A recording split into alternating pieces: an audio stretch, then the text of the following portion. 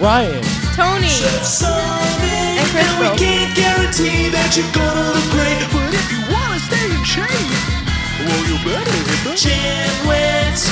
That's right, man. Hello. welcome to the Gymwits podcast. I'm Ryan George. I'm Justin Guild, a.k.a. Chef Sonic. And I'm Tony Marinucci, aka Tips with Tony, your registered dietitian. And we are the Gymwits. So something interesting. Tony is like so healthy, and I know that that she is she's a dietitian, and she's all about it. But it's like, wow, like I eat pretty well. Ryan, you eat pretty well, but like Tony eats like so clean and so well. Like she brings her snacks with her to the studio, and it's always something like carrots or like cucumbers, an apple. It's like, and that's what she eats. It's like pretty cool to see like someone who's that dedicated. I do practice what I preach. Yeah, no, that's good. And it also just put things into perspective, right? Tony, you had mentioned that you had struggles with your weight when you were younger. And now I don't know if you mentioned that if eating sort of what for most people would be a normal diet would cause you to gain weight. Did you say that, or not be not gain weight, but not be in the shape that you want to be in? Like if I didn't watch. Yes, if you sort of had like what a lot of people could. My body would not be what it is now. So yeah. It just my general like metabolism, like even though I work out, it doesn't matter. Yeah. I have to be kind of mindful of what I eat to feel my best, I would say. Yeah. So it just puts interesting things into perspective. Like Ryan probably has the best genetics out of all of us. Well, like you could eat pretty much anything, and while you might notice a little bit of a fluctuation in how you look, you're still going to look awesome. Granted, you've been working hard, and there has been times where you've like quote dieted like crazy to get to where you are. I feel like my genetics are pretty decent, right? It's very hard for me to be skinny, but I could generally eat a decent diet. You're like permanent like 30 strong man build. Yeah, you could be eating like crap and look like it, or you could be like dieting and lifting heavy, and you'll just always look like 30 strong man. Although the truth really is that when I'm not eating well, I don't feel great. I was just actually going to say that how the way I eat, although it's great that my body has changed because of it, I changed my eating habits because I never felt well. Yeah. Like it makes me, the way I eat really affects the way that I feel. Everything from bloating, energy levels, mood, honestly. It really affects me in a lot of different ways. So nice. Yeah. And so it's just interesting to see, someone who's like so dedicated. You don't see it that often. Even the people that I have seen that will go through, periods of eating clean, it's a period. Right, and like I preach. That's what I preach. I practice what I preach. It's a lifestyle change, And I don't want to feel good for a month. I want to feel good every day. And you do a great job at it. You really Thank you, Justin. So we got some good stuff today. Ryan's going to start with some studies. Yep. So the first one is from the European Journal of Applied Physiology.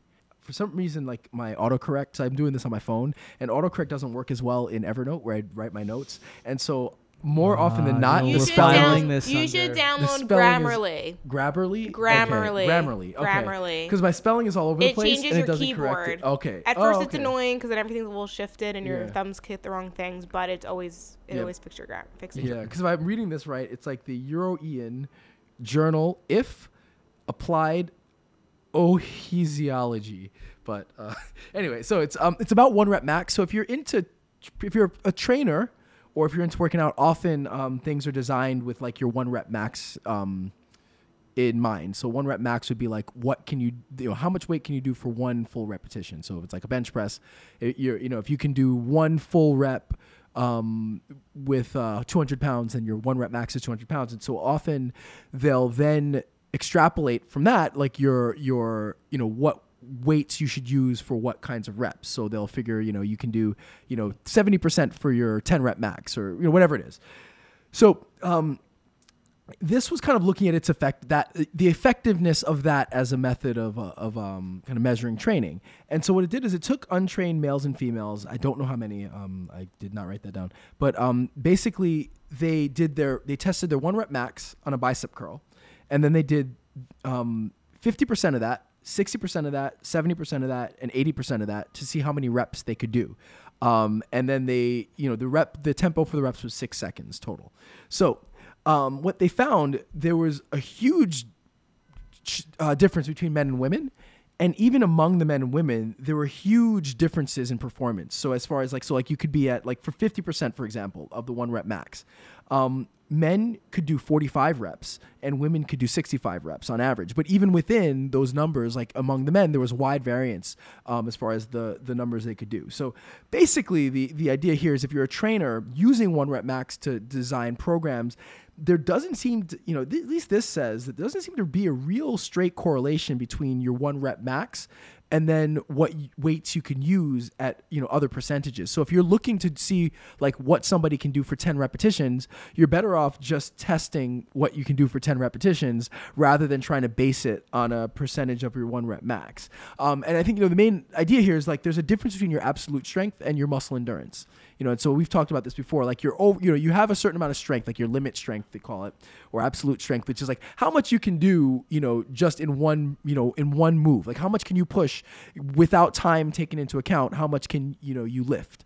But muscle endurance, means doing repetitions over and over for an extended period of time. And so there's a difference there, and there are different mechanisms potentially at play. So again, this is a little bit more of a technical training thing. So most people don't use 1 rep max unless they're really just trying to see how much they can lift 1 rep.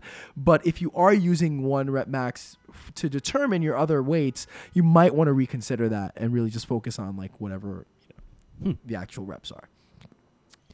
All right, I'll be sure not to work on my 1 rep max. Yes. All right. So the second study, again, kind of boring studies today, I guess. Well, depending on who you are. Well, if you preface that way, it will be boring. Yeah, you could have said it was an exciting study. I like some of said it in an exciting tone of Or voice. is he keeping the expectation Oh, low? yeah, that's what he's doing. That's what he's doing. For sure. No, because I like ones that do spark some debate, but this isn't really going to spark much debate. It's more like confirming the obvious, which is basically, 1 day of resistance training a week has plenty of benefits for older populations. I completely disagree. For older populations? Oh, you disagree? Completely disagree. We need debate.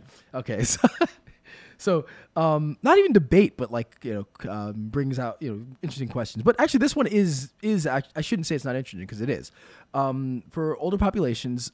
So what they did was, for this study, there was 9 months of exercise where they had 2 groups. One group worked once a week, and the other group worked 2 to 3 times a week with resistance training. And what they measured a number of different things like blood pressure, cholesterol, blood glucose, inflammation, strength, muscle gain, fat loss, and they also measured overall well-being and kind of attitude towards exercise. So what they found was that for things like blood pressure, cholesterol, blood glucose, inflammation, they were benefits from exercise, but it didn't improve with more days a week. So just 1 day a week was enough to show benefits in all of those kind of categories. For things like strength, muscle, fat loss, they saw more benefits with multiple times a week, which kind of makes sense because the more you exercise, the bigger, stronger you'll get. So it can have much more direct effect on your actual muscle mass. And then the other thing they found was that overall well-being was unaffected based on the number of sessions per week. So 1 session a week improved well-being just as much as 2 or 3 per week. Now, the reason why that's important is because people who felt good about exercise or whose kind of the overall well-being was higher, they were more likely to continue with the program. So if 1 day a week is what is effective for somebody. I know a lot of people who have a really hard time getting into the gym to do weights more than once or twice a week, and so if they can get 1 day a week and they feel good about it, then you should encourage that and not kind of make them feel like, oh, you got to get more days a week in. So it's like a weird little thing where for a lot of exercises, we talk about it often that, it's finding a routine that's more important than the habit and your attitude towards it is more important than the actual results. Because if you're doing something that's unrealistic or if you're miserable doing it, even if you get results short term, you're not likely to continue with it. So if a 1 day a week program is enough for you to feel good about yourself, then keep doing that and you'll still get results, especially if you're older. So, and especially for older populations who don't tend to do resistance training, I think it's a good, it's just interesting to me and that's useful. It's really interesting. And it brings about a few things to think about. First off, you don't necessarily want to.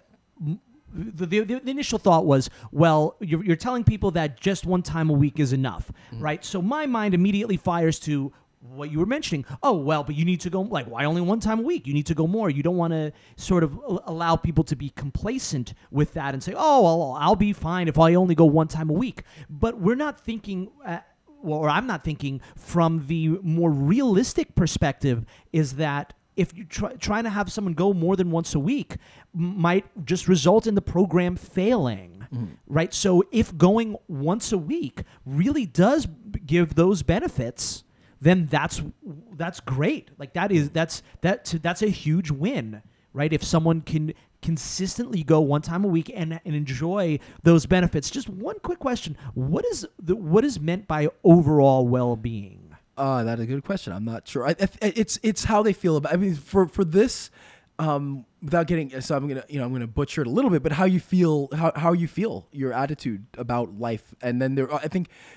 I'm not sure if I conflated two things. I said overall well-being and then mixed that with attitude towards exercise. And I should say it was overall well-being, like how you feel. You're at it. You're how happy you are. How happy you are. Yeah. Not necessarily how healthy you are. But how happy you So are. Okay. there were health measures, but that wasn't one of the the Gotcha. other measures. Yeah. So that was more of that was a psychological measure, where the other ones were more physiological measures. Well, it's an interesting thing, right? So, for us, we're thinking, once a week. But once again, if someone is not exercising at all, they're not doing any resistance training, but if 1 time a week is something feasible that someone could do, especially in an older adult, then that's great to be able to incorporate that. Yeah, something's always better than nothing. Yeah. Yes.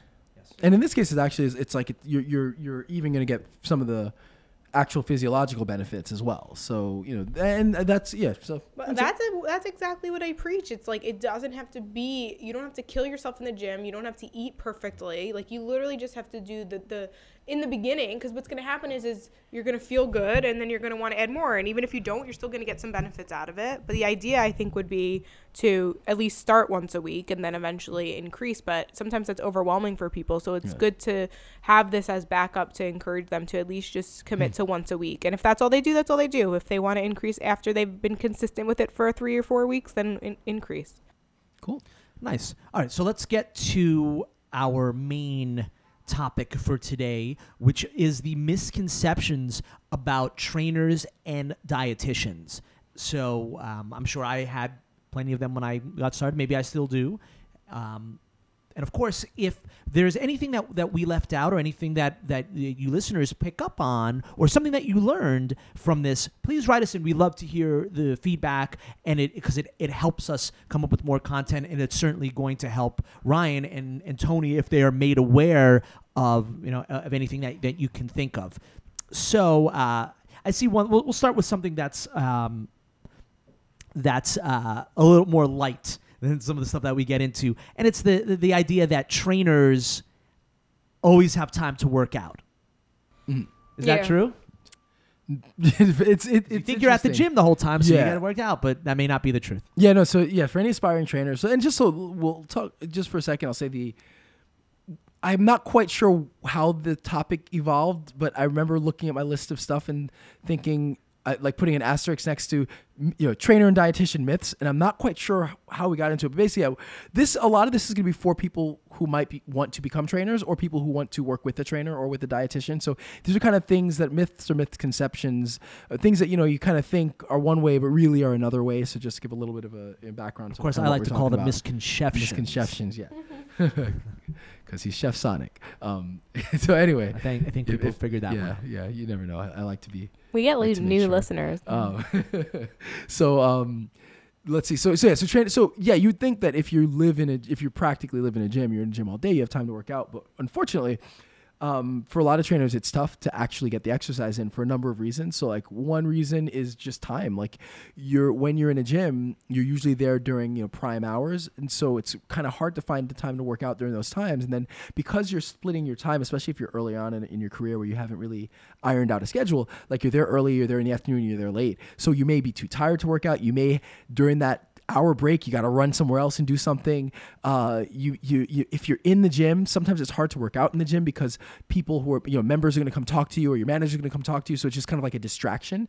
And so you almost have a harder time working out at the gym that you work at because it just becomes too much of a distraction. So for a lot of trainers, it's actually hard to get the time to work out because you're just always, you're on call, like you're on edge. Yeah. And I had situations where I actually had to join another gym just to work out. I know a lot of trainers that work out at different gyms and they actually work at. You just like for exercise. Most people, we just use exercise and work differently because when you're working, it's like even if you love your job, like, do you really want to spend any extra time there? And so for a lot of people, it's like you just gotta shut off and get away. And so actually for a lot of trainers, it's really hard to do you ever have like you've been in a hot kitchen for 8 hours, the last thing you want to do when you get home is cook? Yeah, like sometimes exactly. that too. Well, yeah, absolutely. No, so it's that kind of a situation where you just kind of want to, which is funny because like I love 3D printing, and I was given this offer to do a day a week where I'm kind of working on printers, and I was like, if I take it, which would be cool,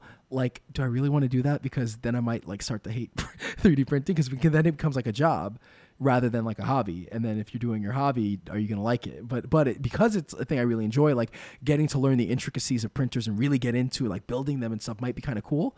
So yeah, it's like a risk reward, I guess. So the next thing we have on the list is that that training or working with a trainer or a dietitian is a temporary service, right? And well, of course, it could be a temporary, you could start and stop anything. But I think the idea behind that is, I'll just learn a couple things, or learn how to eat right, or learn a couple exercises, and then I'm good. Then I don't have to work with anyone anymore. So that's a good one. I think the way I compare it to that all the time. I compare it to symptoms of a disease, right? Like, so if the disease is, I don't want to work out itis, right? Then, or I don't want to eat healthy. Right? Like if that's your disease, and you want to cure the disease, and you have to figure out how do I cure it? So one of the symptoms, symptoms is not working out. I'm probably butchering this analogy, but regardless, you get the idea. So if you don't want to work out, you hire a trainer, but the trainer is really, it's just a Band-Aid. It's just kind of a, if your thing is you don't want to, I should say that, if your thing is you don't want to work out, and you don't like it, and you hire a trainer, then when you're done with the trainer, if you're like, okay, I'll use a trainer for a little bit, I'll learn some stuff, that hasn't fixed your problem of not wanting to work out. So that's something you have to resolve. So for some people, it might mean finding a different way to work out, finding the path of least resistance. It might mean taking a class, or it might mean, you know what? Screw it, I just need a trainer. I have plenty of people who started with me, and I'm not a hard sell. Like, I'm not somebody who, with the client, like if I get the feeling that they just want it temporary, I'm going to work, I'm going to try to give them what they want, send them on their way, and if they want me again, they come back to me. I'm never going to be a hard sell. But I've had plenty of people who start off with me. It's like, yeah, I just want to do like 10 sessions, kind of get started, and then I'm going to, get a program and do my own thing. And I'm perfectly happy to do that. But I've had plenty of people who start like that, and then they just keep doing it. And it's indefinite, it's extended, and it's just because some people they either need the trainer for motivation or they just like the feeling. So whatever the case is, like if your goal with the trainer is I just want to learn and be on my way, just keep in mind, do you have a hard time working out on your own? Because the answer to that is yes, then it's not going to fix that. There's another problem there that you need to resolve. And again, that problem might have any number of solutions, but it may end up with you just working out with the trainer. So I don't know if it's the same with diet and nutrition, but yeah, that's kind of my thoughts on with training. Yeah. Do you have people coming in saying, I just need to learn how to eat healthy and then I'll be good? Yeah, like I have people that just want a meal plan, or they just, want to work with me for a month. But my program, actually, I changed it because there would be people who would start and they think they're fine. And I, as an expert, I know you're not fine. Like, I know there's so much more we can improve in your nutrition. I know that that you're not done. So I actually changed my business model to a minimum 6-month commitment, because I am helping people create a sustainable long-term lifestyle change. And so you really need to learn everything about your nutrition. You need to learn what carbohydrates are, what proteins are, what fats are, what works for you. How does your body react to this? When you get to your goals, chances are usually people come to me for, like, maybe they want to lose 20 pounds. They get to that goal. They realize, you know what? I'm killing it. I want to lose another 20. I want to learn how to get stronger in the gym. Like, their goals start to change. And so we don't really know how they're going to react to kind of what I'm teaching them. But I do know for a fact that it's going to take a minimum 6 months. And so, like, kind of similar to what Ryan said, is like, I mean, yes, after I do have them like an option after the 6 months, they can graduate, and they're basically graduating from learning what foods agree with their body, reaching their goals, feeling like they've developed healthier habits and behaviors. And I've given them the tools and the skills so they can confidently do it on their own.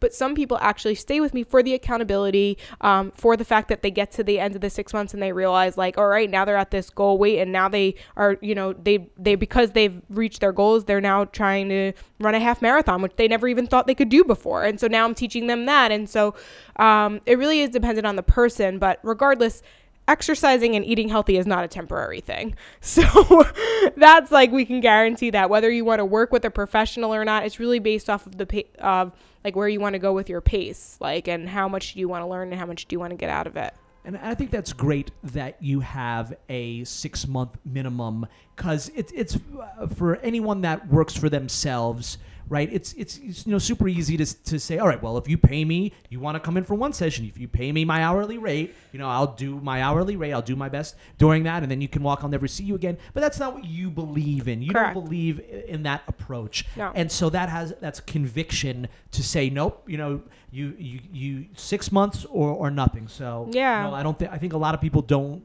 approach things that way. So I think that has a lot of conviction that has how you've made your work. Yeah, it's how I stand out from others. Like, I'm going against the diet industry. Like, I am not paralleling. I'm not putting myself in that where it's like, this is a temporary thing. Like, this is your life and it's important. And so we have to create a sustainable plan. Nice. So, okay. Well, the next thing, this is, this is one that would seem obvious, but, it may not be so. And that's, all trainers and dietitians are in shape and they're all healthy. I mean, that's definitely not true. But it's a matter of,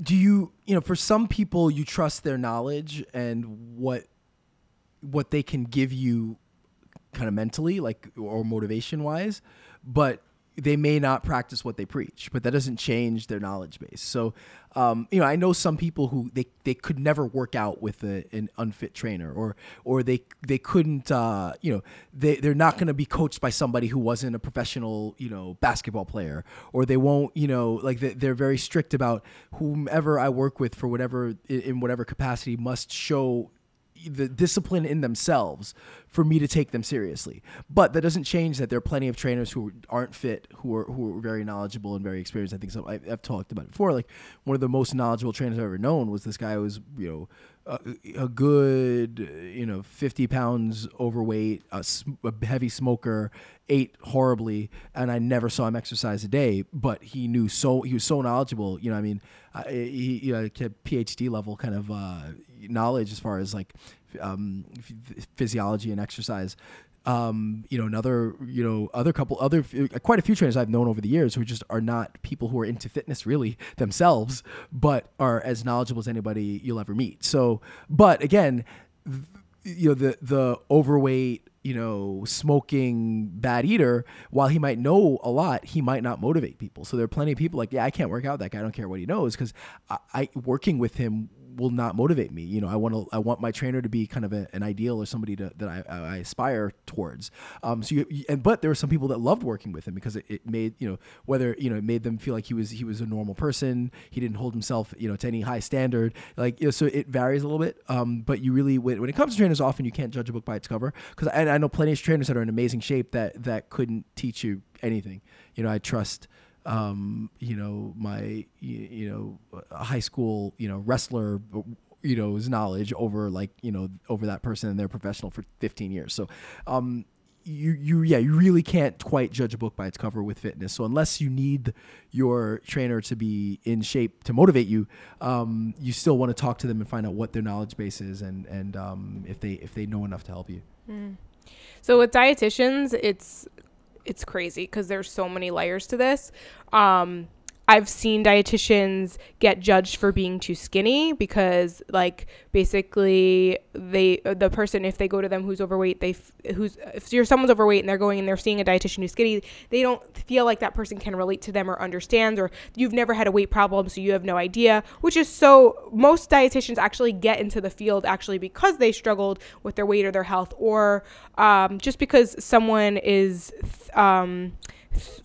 it's ridiculous, honestly. That's the big thing. That's the only way I can really describe it. Personally, when I first graduated and I was a registered dietitian, I was still on my weight loss journey and I still was considered overweight. And there would be times where I actually had one woman say to me, "How are you going to help me?" She was an overweight woman. She said to me, "How are you going to help me when you have some weight to lose yourself?" And that's could be a whole other thing, but basically, did you say to her, well, after I kidnap you and tie you up and starve you, that's how you're going to lose weight? But the knowledge that I had and the fact that I was on my journey, you just commented before about how I eat really healthy. I still ate really healthy then. I was just still learning and applying and adapting, and that didn't change the knowledge that I had. It didn't mean that I still didn't know more and I could still help her. So there's a lot about it. There's a lot of layers to it. And then also I will say too, I think people do think that dietitians think that we eat super, super healthy, but I still have wine. I drink wine. I drink tons of coffee. You eat super healthy. I do eat super healthy, but I also not all the time, in the sense of, but I still eat balanced, but that's just who I am. That's not everyone. Some dietitians are still trying to figure it out. And but for the most part, I would say we are a field of people who got into it for a reason, and we do practice what we preach because we were very passionate about it. And we have a story. Every dietitian probably has a story as to why they started that career path. And I think it's just symptomatic of how we are as a society, classically judging a book by its cover. It's such an old expression, yet we do it. In so many fields, you judge someone on not only on what they've done, but how they look doing it, right? And sometimes you're not even judging on the quality of their work. If someone has if someone has a good sell and they sound like they're doing it, you're going to believe that they're doing it. If they have a really nice website and a decked out social media channels, you're going to think they're good at what they're doing. But it's not necessarily true. You also might think because someone is good at doing one thing that they're good at doing a related thing. I've seen this all the time. As a musician, you think that because someone is a good is a good singer, that means they know how to teach singing, which is just completely has nothing to do with each other. So you see that all the time, and that's just symptomatic of how we are. We judge so much on looks, which we get it. It's that there is important, or so much on the pizzazz or how people sell things, that we often ignore the quality of their work. Yeah. Also about with trainers and with trainers who are in really good shape, it's assumed that they eat really well and they eat really healthy and they know have all this knowledge about nutrition, which isn't always true. Sometimes it is and sometimes it's not. Yep. Yeah. Well, Ryan always says that when his clients ask him nutrition and diet advice, that he sort of keeps it pretty simple. Right, and that he would usually recommend to go to someone else, a professional, when it goes beyond a certain scope. Yeah, I keep it basic. I have a list of best practices that are more. Some are nutrition decisions, but a lot are lifestyle and habit things that all are associated with good. There are certain things that if you follow these habits, you're more likely to eat better. Things like sleeping 8 hours a day. General health, healthy advice, general health advice, general nutrition is totally fine to give. I think the problem with trainers is they cross the line. If someone's diabetic and they tell them to eat no carbohydrates, stuff and which you as a dietitian I've come across that a lot. I get a lot of people in my office where they're it's can be a little bit much. But for the most part, general nutrition advice, I think as a trainer, you have the obligation to give that out. Exactly. So it's like you keep it basic, general nutrition, and then like I said, I do like kind of best practices of things that will be more likely to keep you on the right path. And then as it gets, if the needs get more specific, like if somebody's like, I'm following all the rules and I'm having a hard time losing weight, maybe we'll do like a, I might have them track their food intake and their calories and see how it measures up against kind of an estimated BMR. But if it's still not working, then it's like, all right, then you got to go see somebody else. You got to see a professional because something is not here, or if it's a health issue. Even overheard trainers giving medical advice. Well, I think I told you the other a while back it's funny because we just ranted. I don't know if it'll be published yet, but we ranted on anti-vaxxers and all that stuff. But I saw a woman was training her pregnant client. I'm sure I brought this up in the past, and she was telling her not to get vaccines, and she gave her some book on it was like, it was the you asked that episode if there were times where if there was a time where I wanted to confront somebody, and I probably should have confronted her on that, and just like that you can't tell somebody that's like way beyond your scope. But yeah, anyway, next question, because I know Tony's got to get out of here soon. We got to get out pretty soon. So the next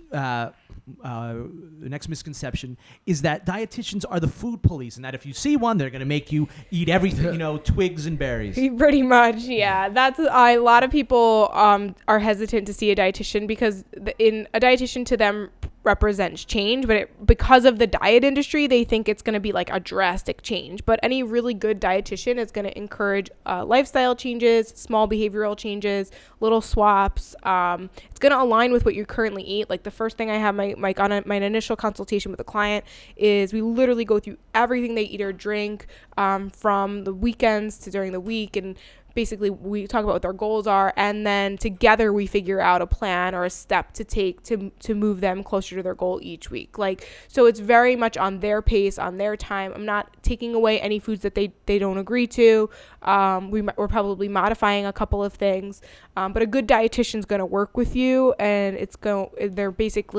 they're not giving you a meal plan, because although that's what people think they want, that's not sustainable, right? They're basically taking your personal diet info and kind of what you're eating and helping you create a plan based off of that. So it's more comfortable and easier to adjust to, and it aligns with your actual lifestyle. All right. And also, I guess another misconception, or it's just more so like a misunderstanding, is that nutritionists and dietitians are the same thing, or the term is used interchangeably. Yeah. And so at this point, I kind of just like when people call me a nutritionist, I am a nutritionist. All dietitians are nutritionists. Not all nutritionists are registered dietitians.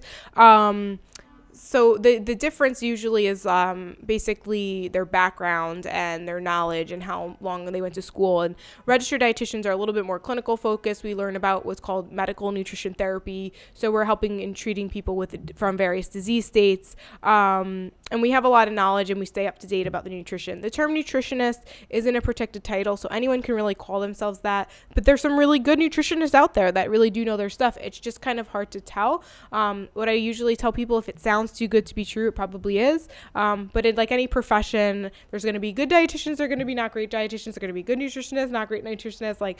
It's hard to kind of sift through. But in general, yeah, I mean, RD, registered dietitian, we at least went to school for it, for sure.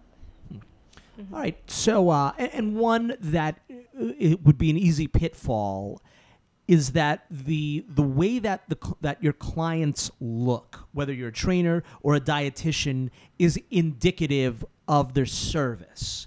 So that can get pretty complicated, right? Because you see someone who's really, muscular and, really fit. So you say, oh, this trainer is great. See, look what he did with this person. Or you see a dietitian, maybe the person is very skinny, or someone who is still obese, right? So you immediately look at this person and then judge the quality of service. What are the pitfalls in doing this? So that's that can have a really kind of pernicious effect on. It has had a pernicious effect on the industry as a whole, because we look at success as who has the perfect body, and that's not always successful. And so when gyms market themselves. Like when you do your 6-week weight loss challenge, you're going to show the guy or the girl who lost a ton of weight and has, a 6-pack, not considering any other context. So if you just look at somebody and see what they train, the question is like, did they get all those clients down from like, well, first thing is like, who works with people like me and what I want? And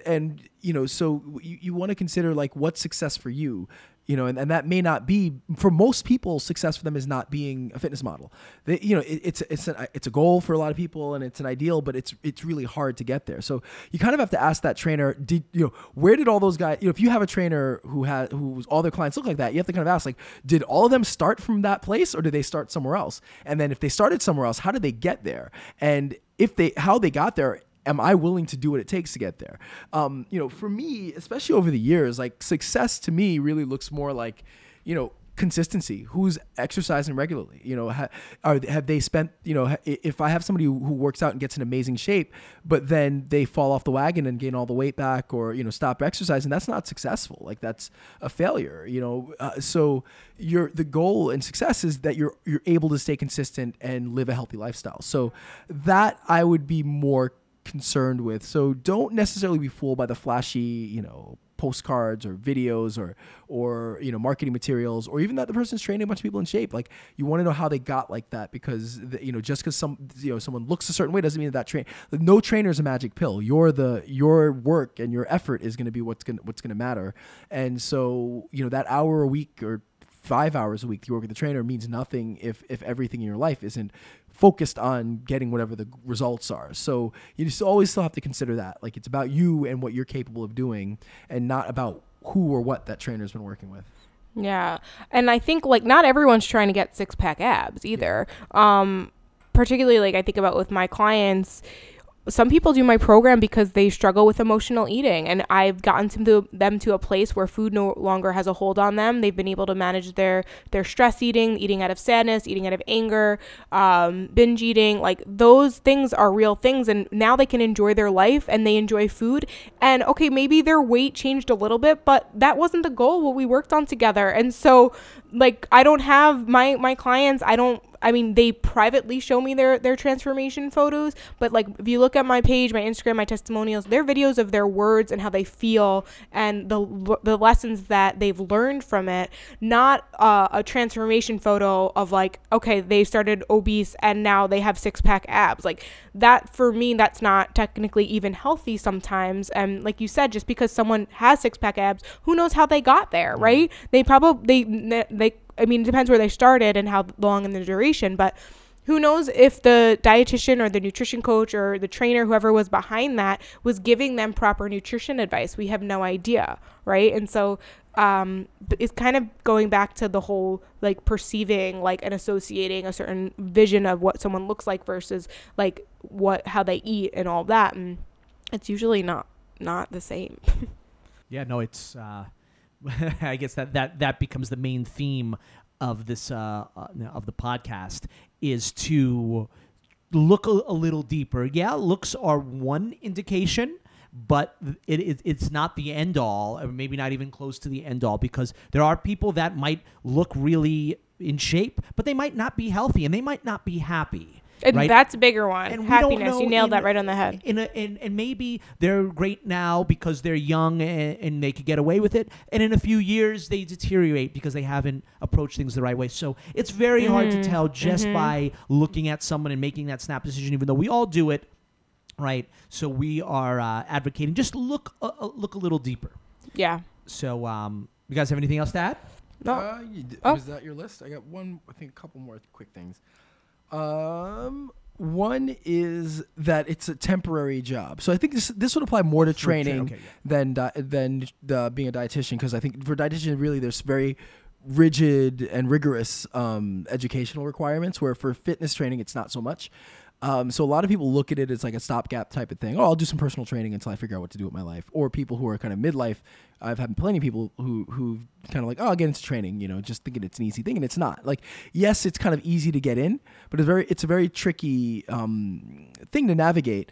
But for some people, they kind of think it's a temporary career, or it's not a real career, not a real job. And yeah, it's not a real 9-to-5 job, but I know plenty of people who've carved out really nice careers for themselves, really nice lives for themselms. But in a weird way, then it is a temporary career because people think they could do it and they realize it's a lot harder than it is. Yeah, so very good quit. point. And the kind of one of the more insulting parts, it was for me, is I trained this woman for a long time. And she's a really nice person, and we got along. She's a little bit, maybe like I think she had higher expectations in certain ways for people she was dating. And so I'd find that like she had, she was dating somebody who was running a business but was kind of a bad, crappy person, and would, do lots of, he had really sketchy stuff going on, and she was always arguing with him.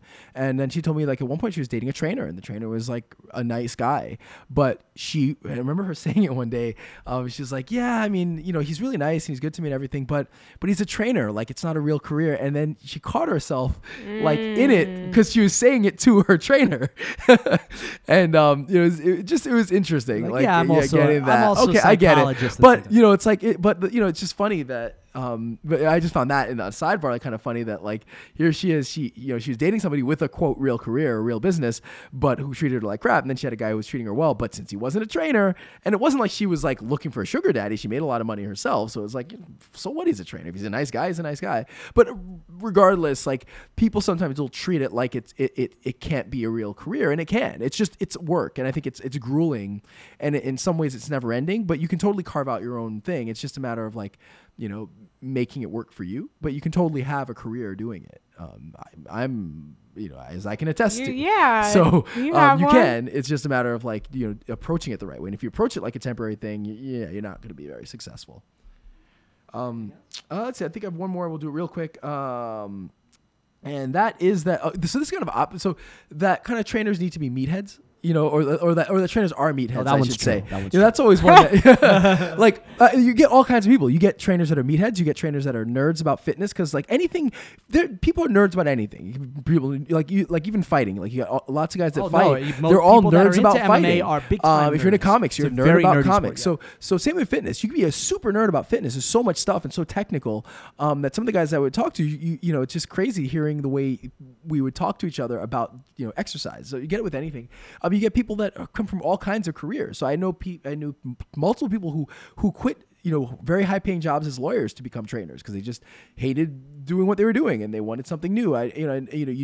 People all walks of life that become trainers. So it's not just like the meathead thing. And in fact, it's really tough to be just like a meathead because you do have to be fairly intelligent to be successful as a trainer, unless you're just that, you're that kind of diamond in the rough that's able to kind of just get by on some weird charm, but being a dunce.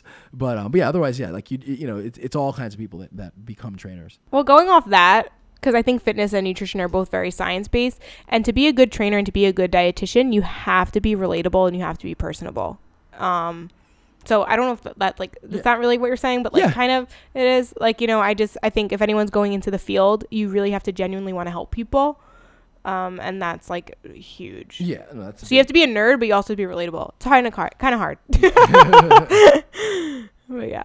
Cool. Yeah. Remember when there was a time where like being a nerd was like not considered cool, and then things changed where like video games became like $1-trillion industries. Game of Thrones became super popular, and like all these things that comic books now dominate the movies. So things that were considered nerdy are now cool, and people that are the nerds are the richest people on earth. Now that's always somewhat been the truth, but now it's a lot like the modern nerd, is a lot sexier. What bugs me is like growing up, because I was so quiet, everyone just assumed I was a nerd, but I was never smart enough to be like really a nerd. So I got not bullied, but kind of made fun of for being a nerd.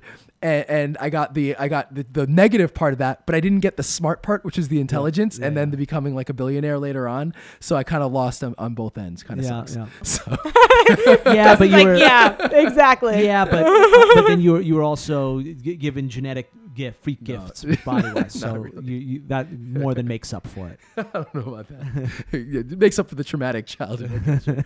All right. Well, anyway, anything else to add? Nope. Tony? I gotta catch a train. Yeah. All right. So yeah, Tony's gotta get out of here. So it'll be a quick close. You can find all our stuff at thegymwits.com. Send in your questions for Ask the Trainer.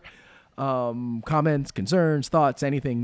We love to engage. All right. That's it. I'm Ryan George. I'm Justin Guild, aka Chef Sonic, reminding you that truth does not sell. And I'm Tony Marinucci, aka Tips with Tony, a registered dietitian, helping you get healthy one bite at a time. And we are The Gym Wits.